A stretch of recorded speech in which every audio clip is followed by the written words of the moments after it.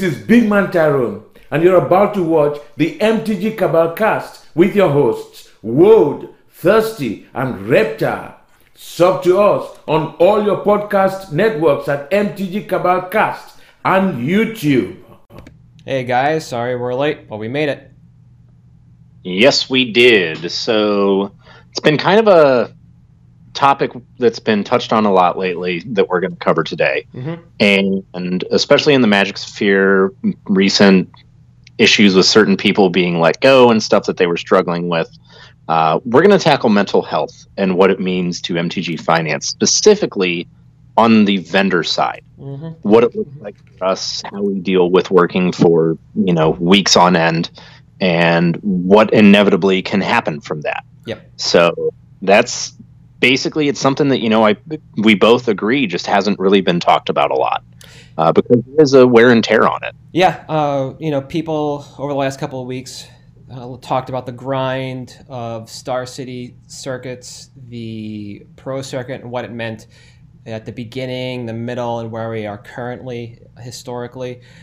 And not a lot of people have the same kind of knowledge that a handful of us vendors do within this space to actually talk about what it's like to serve those people as well. People go out to these events, they need cards to play, and it's not everybody can handle it like Star City and Channel, where you make an order and it's sent with the crew to the site.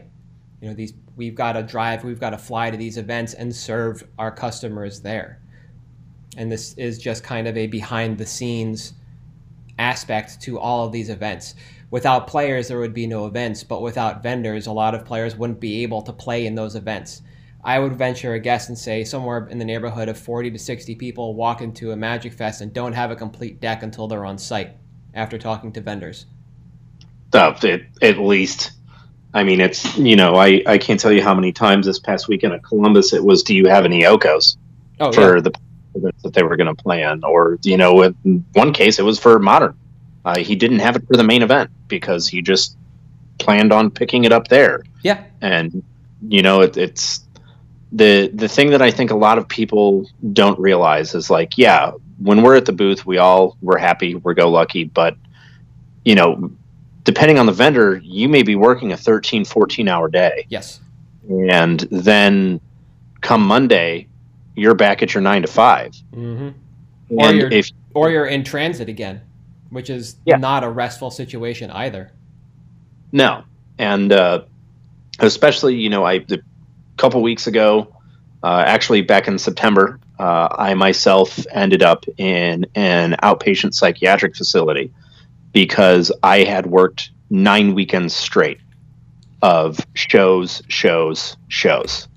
Yeah. And this wore on me to the point where I couldn't do it. And, it's the harsh reality that and I don't want to make it seem like vendors have it harder than anyone else. It's just something that's not discussed is the wear and tear that, people deal with on the vendor side that, we get exhausted too. Yes. We burn the candle at both ends just as much as a grinder. It's just a different kind of grind for us than it is.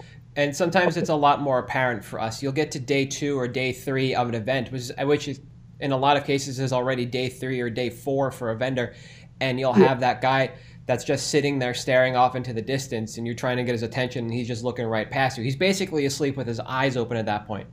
Or the vendor that's just, shoveling some kind of energy bar into their face because it's the only time they get to eat is when everybody's walked away from the booth and you just catch them like a squirrel, just like going at it. Like, these are things that we catch flack for as vendors that people don't understand comes part and parcel of this job.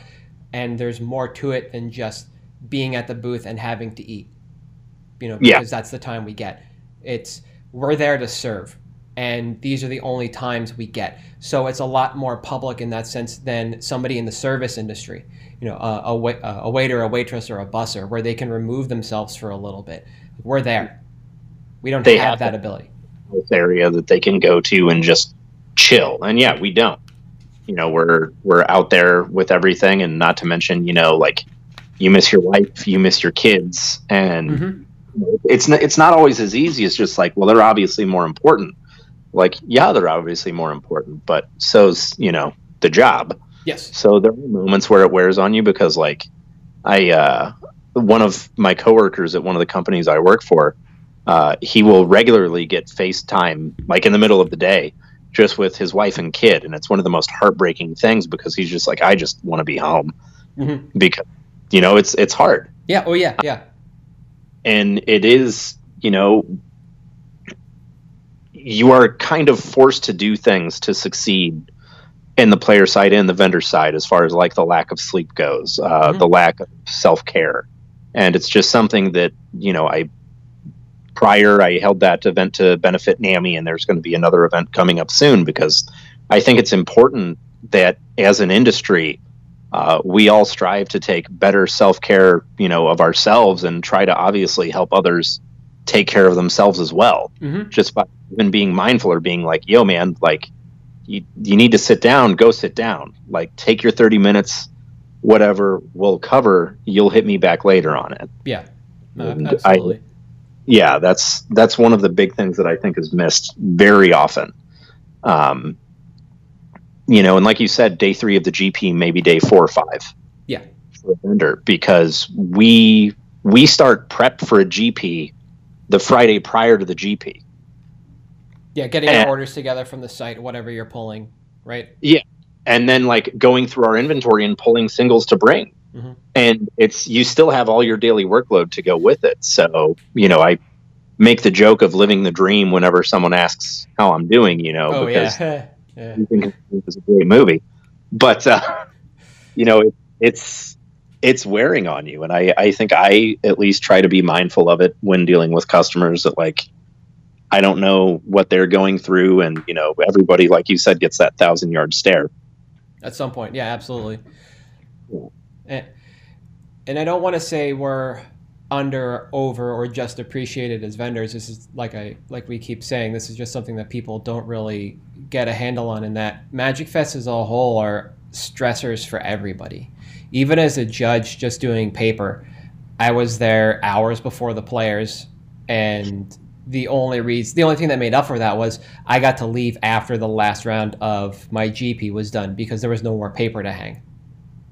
Yeah, I also would like to go on record as saying that, frankly, I think judges have it worse than anyone, because they're effectively volunteers for the weekend. Yeah.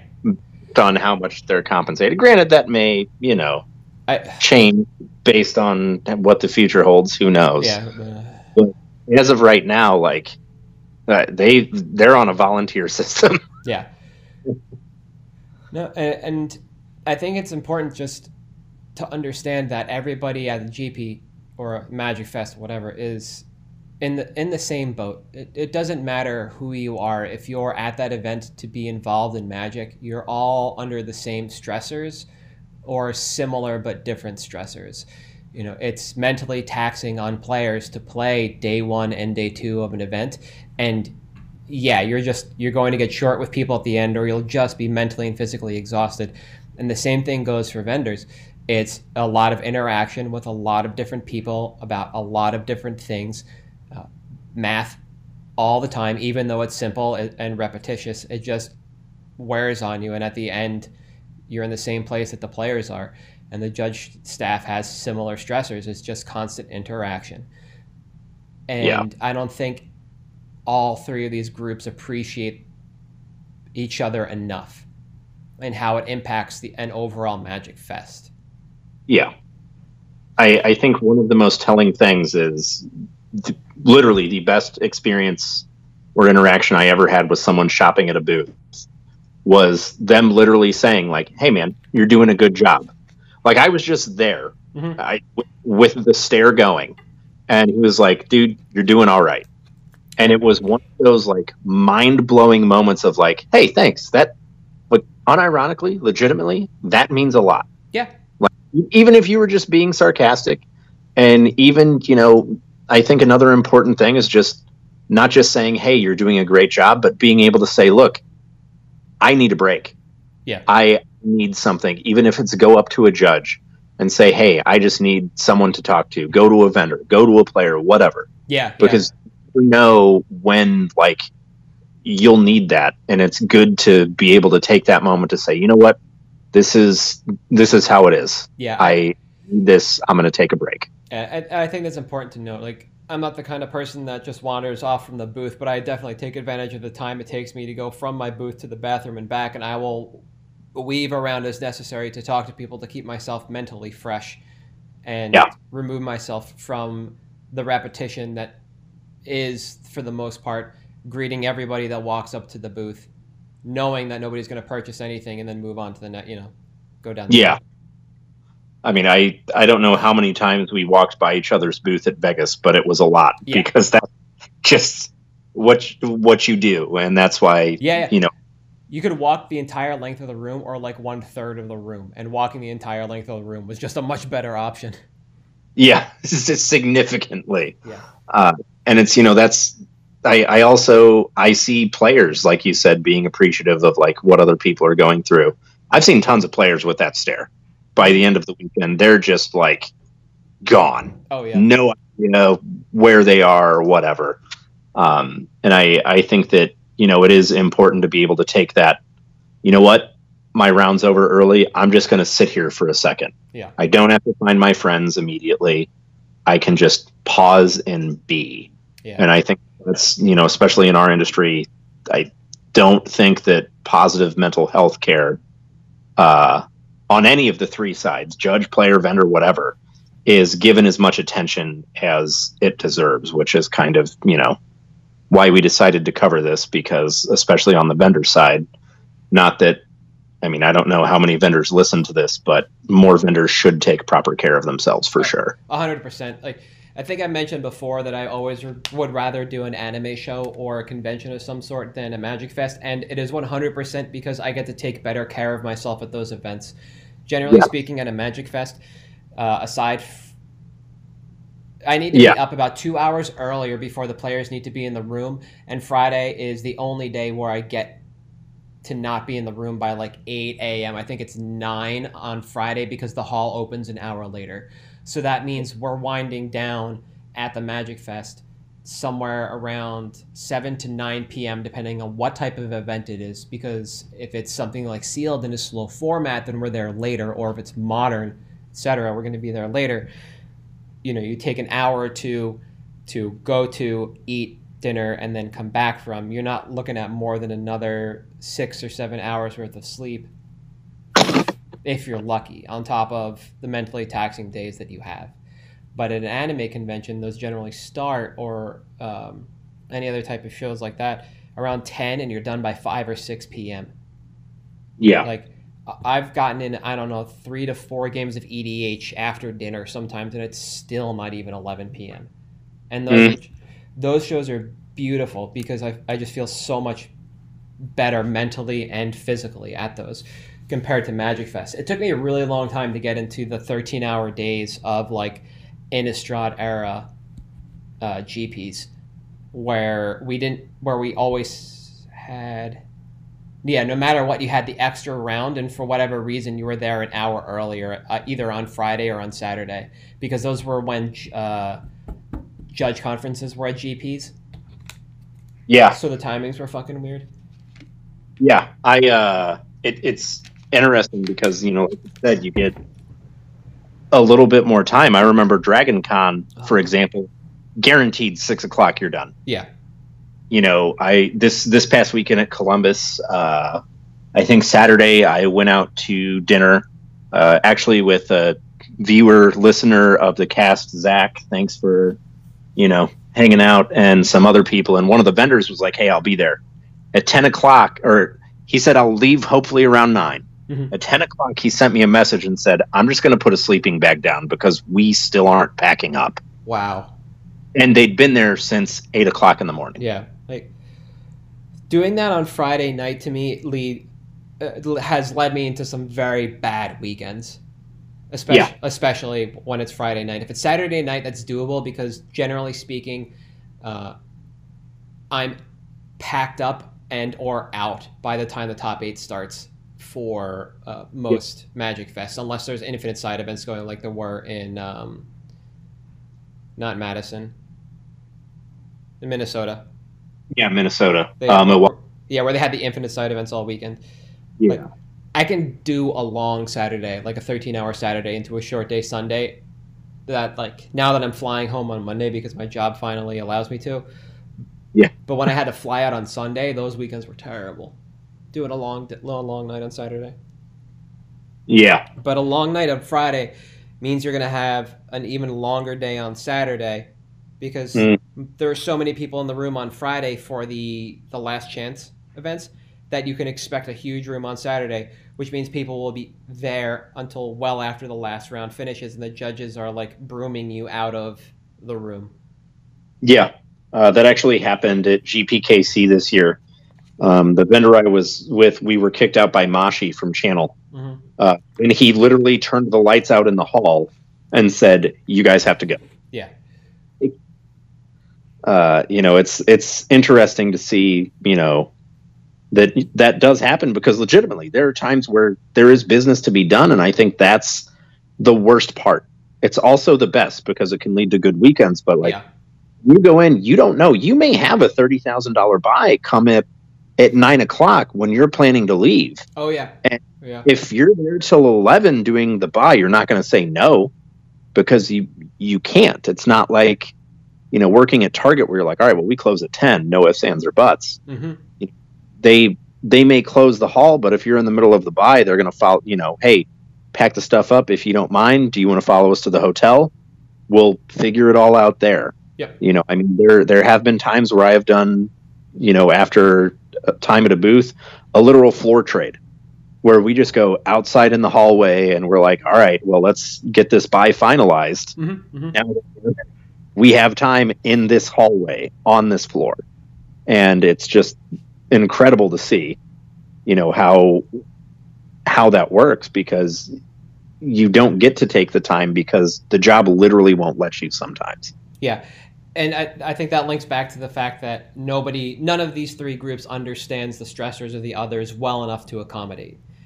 Yeah. And this isn't an issue for vendors that really leads to finance in one way or another. All your pricing is done ahead of time. You've pulled all your singles for the event. You're there buying. You have your buy lists. They're pretty much set in stone unless you're one of the handful of companies that live updates buy lists over the weekends. It doesn't really impact finance. It really impacts the human-to-human interaction, which can impact finance because if you walk up to somebody, like I said, who's just got that 1,000-yard stare, or somebody who's just short with you from as a vendor, you're going to pass, and then that's bad for the both of you because you weren't able to sell your cards, they weren't able to buy them. Yeah. This is just an everybody needs to care for themselves kind of issue. Yeah, and be mindful and respectful of others. And it's, I like to pride myself personally, and all of the companies I work for do as well, on like giving a positive guest experience and having good customer service. And I think part of that is like even, as a player, giving good customer service, as a judge, as a vendor, just try to be mindful of like, hey, I'm dealing with this. And these other people probably are too. And just trying to have a little bit of empathy for that because you may be up till 3 a.m. trying to figure out your 14th and 15th sideboard card. Yep. And we may be up until, 3 or 4 a.m. pricing for the next day because we heard that all of a sudden Mono Black Devotion was the hot deck after day one. So now we want to bump the prices up on everything. So, yep. That has happened on more than one occasion. Or you've just bought the deck off a number of people. They sold it to you because they were done with it on Friday or Saturday. They had a bad time. But you can flip it, so you have to price it that evening. That happens a lot. Yeah. More often than I want to admit. Every show. Yes. where I'm somewhere that does on-site processing. Every single show. Yep. Or like I said, you just know you can flip it, so you're going to make, you might make 85% on that card compared to what you sold it for on the website, but what you spent on it versus your margin, you're going to come out ahead. So it means you can buy more. Yeah. Cash in hand now versus going home processing cash later. Exactly. It's an interesting life we lead. And I guess a lot of people wanted to kind of keep it quiet because you feel like a burden as a vendor, or people might not want to interact with you if you were to be vocal about it. And regardless, again, of which group you're in, it's just a stigma. We're here for each other. We're at these events so that we all can have a good time, and these events can happen so everybody can enjoy themselves. And there's no shame in having to tap out at any point in time because you just can't take the stressors anymore because you're just exhausted. Yeah. I mean, that's perfectly acceptable. There is such a bad stigma about it. Mm-hmm. That, I consider myself fortunate because throughout my life I've been able to be fairly open about what's going on with my mental health, and I think that's like you've said, there's this element of like I want to hide it. Yeah. Because you don't want to appear like that guy is a vendor or that guy is a player, or I forget who it was that basically ousted Jerry about the shadow and why that happened. And Jerry's response was beautiful. He was like, look, yeah, that's absolutely what happened, but like it's not on you to air my dirty laundry, basically. Mm-hmm. Like you can't say this because there is that stigma about, hey, I'm suffering. And I think that part of what we can do, like both as vendors, as judges, as players, is just try to be honest about that stuff and just like, hey, here's what I'm dealing with. I'm going to take a break. Yeah. I mean, there's a few high-level pros that recently have been like, hey, I don't feel this anymore. It's not for me. I've got stress going on, whatever. I'm going to take a break. And I think it's important that people are honest about that with themselves and other people. Absolutely. And I guess the last point that I want to make before we head into picks is that it's out of the three types of people we've been talking about, players, judges, and vendors, the lifestyle of each at a tournament is virtually the same, where you're always looking to find a hotel that is reasonably close at as cheap a price as you can get to help save money, because you're piling a staff of anywhere from 3 to 6 into your booth. So that means you're going to need anywhere from 1 to 3 rooms, and you will have people up on the floor. You might wind up in a seedy neighborhood. You might have to Uber to the event hall every day. But at the end of the day, outside of your tournament duties, we're all living the same life. I know there are a lot of people that kind of aggrandize the vendor lifestyle, or they think they could ascribe to it by backpacking because it's some beautiful lifestyle, and it's not. At the end of one GP Toronto, we got another hotel room because we'd only picked one up to Saturday night because the pricing was different on site than it was online. We actually got our Sunday hotel cheaper, and I got 4 hours of sleep on the floor before I had to be on my plane. At Worcester one year, I was crashing on the floor with a different vendor because the hotel was booked by the time I got word that I was working the event, and the hotel staff actually made my bed on the floor. Like, they folded the sheets and like dressed down my little nest on the floor. That's amazing. Yeah. And this is stuff that everybody's been through, and everybody's had to deal with this, and everybody's tournament struggles, like mentally and physically, are the same. And as a community, it's up to us to treat each other like humans, and like we all live under the same human conditions. We're all dealing with the same struggles here. Yeah, agreed. And like you said, I think it's just important we just try to be mindful of that. Yeah. But with that, I think we're good to move on to picks if you are, or I am. Oh, yes. Let's get it rolling. All right. So this is actually picks from 2 weeks ago because we had to push off our previous episode. But you're getting some picks that could have been affected by the secret layer, hidden layer, whatever was announcement that thankfully weren't. Yes. My pick is Fae of Wishes / Granted. This is a card that I've actually had the ability to play in Standard and felt extremely strong even in an Oko-based environment out of an Izzet deck, or now Temur deck, which I believe the Temur Rec deck ran this. And it's an incredibly powerful card that is underappreciated and underrepresented, and as we're just shifting out of the Oko metagame. The price is fairly stable at about 75-ish cents, which I think is well underpriced for an extremely versatile card that allows you to just continue wishing for cards out of your sideboard. We haven't seen a Jeskai control list. We haven't seen a good blue-white control list. And the Fires decks are what people expect to see a lot of in the upcoming months as we move through Standard. And this is a card that allows you to just wish through your board to either find your win con or redundant pieces of what you're doing. With the Golgari Adventures deck coming up and Thrashing Brontodon and Assassin's Trophies in the main, this card allows you to dig through your sideboard for either redundant pieces because they have been removed, or additional win cons that are stickier than what green-black can deal with. And I also want to note that I'm talking specifically about the set non-foil version of this card. The Showcase has held a fairly decent value this entire way through. It's a little much to get into. The set foil itself is about $2 and also fairly flat. And if this card picks up as a wish, I imagine that the actual price in this will be about $3, so you'll be able to get out and buy a list ahead. And the foil should be north of 5, maybe 8 at the top end if this doesn't kind of like take over. And this, as being an Eldraine, that gives it, is it a 12 or 18-month life cycle? I think 12 left, I think. Okay. Yeah, 12. Yeah, 12. All right.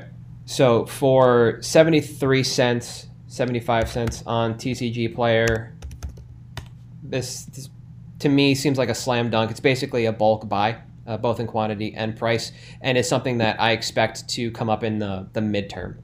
It's not going to be a long-term hold. It's going to be a midterm hold as we move through the actual Standard metagame and see real decks for once, now that we won't just have elks floating around.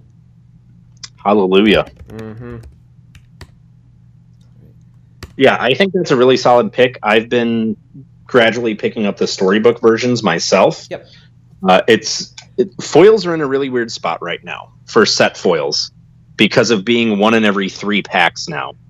So, like you said, I think the foil multiplier is not particularly high on it, but I think it's a fine pickup either way at like 25 to 75 cents. Yeah. Especially as this stuff, like this type of effect becomes more common, eventually they're just going to have to allow it in EDH.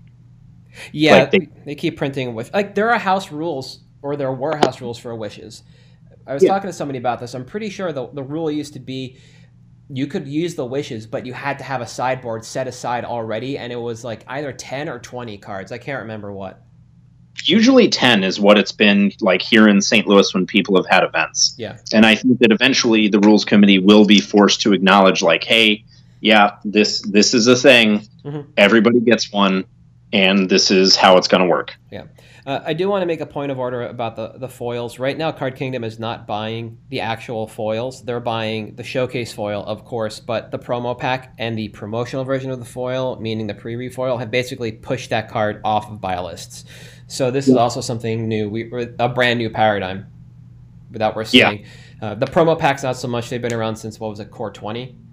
Yeah, so they've been around. But we have the promo pack, we have the pre-release, and we have the Showcase cards all in foil now, pushing down the 4th version, which is the set foil. There is a chance that card craters, the set foil, and if it does, then that's when I would scoop those. Yeah, for sure.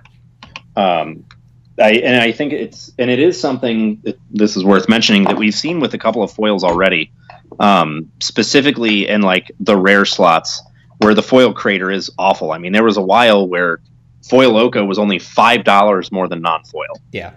Buy list and retail. So if it affects something at that level of playability and power level, you better believe it's going to affect stuff at lower playability and power level. Yes, yes. I think that's worth mentioning. Mm-hmm. So moving on to your pick? Yep, my pick. I have chosen the one and only Brimaz. Mm-hmm. So the reason I've picked this was because cats are always a popular tribe. And then I heard about the kitty pack, and I was like, well, obviously they're going to print Brimaz, because that's the only thing worth a damn. And then I realized I had faith in Wizards of the Coast to do anything right. So I mean, everything worked out. They did put one general in there, but it's the commander general. Yeah, and Amiri. Yeah, that's right. That's right. But I like this pick for a few reasons. One, it is an incredibly efficient, aggressive card that is still in Pioneer. Yes. It is 2 white devotion if that ever becomes relevant, which it may. We're also returning to Theros, and I expect some type of synergy with old Theros cards in new Theros, because they clearly, at the point they were designing this stuff, and clearly at the point that they were designing Modern Horizons, knew they were going to release this new format where this would be something that they would have to worry about. Yes. So I think it makes sense that this will be the type of card that, even if it's because of the kitty pack, because cats always spike when other cats come out. Yep. Even if it's because of Theros, particularly in the short term, I think about, $7 for this card is fine. It's also a card which has currently a 3x multiplier on foils. Jeez. Is pretty absurd for something like that. Now, the reason that's relevant is because if we do see a reprint of this card, I think it's most likely going to be in a commander set. And that means we won't get foils. Yeah. Because I can't believe that Theros is going to be chock full of reprints that aren't temples or like Banishing Light or something, So I think that short to mid-term, this is a really good pickup. It's also something that I feel like has very low visibility right now, because Abzan isn't a thing in Modern anymore. So there's no chance you're running into this card at FNM and being like, oh, I remember that card. Yep. And it's an easy pickup at about $6 out of trade binders, maybe even as low as $5. So I just think it's worth picking up for that, because we've got tribal hype coming up, we've got set hype coming up, and we've got a format with bans happening every week, and this is a safe card to not get banned. So. Yeah. I like this because it went... I thought it came out of the sideboards of the heroic decks in Standard, and I was pretty sure I've seen it in Modern or Legacy at one point in a similar slot, just because it's a sticky threat, and as soon as you get to untap with it, it's just going to kind of balloon and make the game difficult for your opponent. But it seems like while people have been playing green-white aggro or green-white heroic in Pioneer, they're sticking even lower to the ground with the cards that trigger to make tokens with heroic. So it seems like it's just an archetype in its nascency.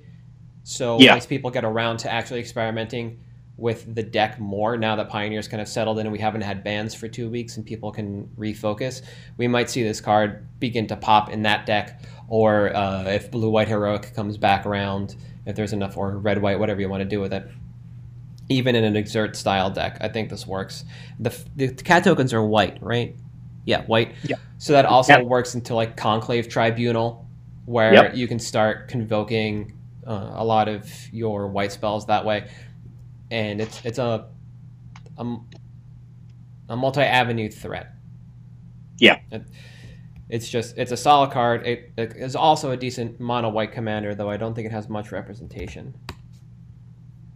Not currently, no. Mono white is still mostly in the realm of like Isamaru, the occasional Elish Norn. Yeah, it's under 2%. Wow, that is low. Well, 0.02 technically. Yeah. I like this card definitely as a pickup for your play sets. I don't know if this is something that I would target myself, just because I don't know what the timeline on it is. It seems a little difficult to suss out, but at worst, owning your playset is not going to be hurtful in any way, shape, or form. Yeah, I mean, it's one of those things that, like, if this is your play style, pick it up now, because if you wait until it pops, you're going to be paying twice as much. Yes, yeah, exactly, and that's the way that's the way I view it. So it's interesting to hear that you're so much more on board with this than I am. Yeah. I just think that you know, I again, like on Mythics, I usually, if they're like in the $5 to $6 range, I don't want to go more than like 10 deep, just because liquidity, or 12 for 3 sets. But yeah, I think this is a solid pickup for sure right now, because I think it's only like, and Pioneer especially, like you said, those lists are in their nascency, and once we start getting it fleshed out, we'll see strategies like this start to develop and explore their build boxes more. Oh yeah, and I think absolutely. When you see this card pop, yeah, I totally agree with. So that's awesome. But all right, guys, I think that's going to be it for this week. We'll get this pot up as soon as possible. There might be a video that goes along with it if I can throw up some stills. Once I get back from holiday, I'll see what I can do about that. Otherwise, it'll at least go up on YouTube, so you can listen to it there. We will be putting out a poll now that we know what's in Lair within our Discord, to try and get an idea what everybody would be interested in regards to giveaways. And that should be there either towards the end of this week or beginning of next as we suss things out. But as always, you can catch us on iTunes, on Stitcher, and on YouTube. We are still open for our UMA giveaway, so as soon as we click over to 100 patrons, we're going to freeze it and raffle that off. But in the meantime, have a good week. Thanks, guys. Have a good one.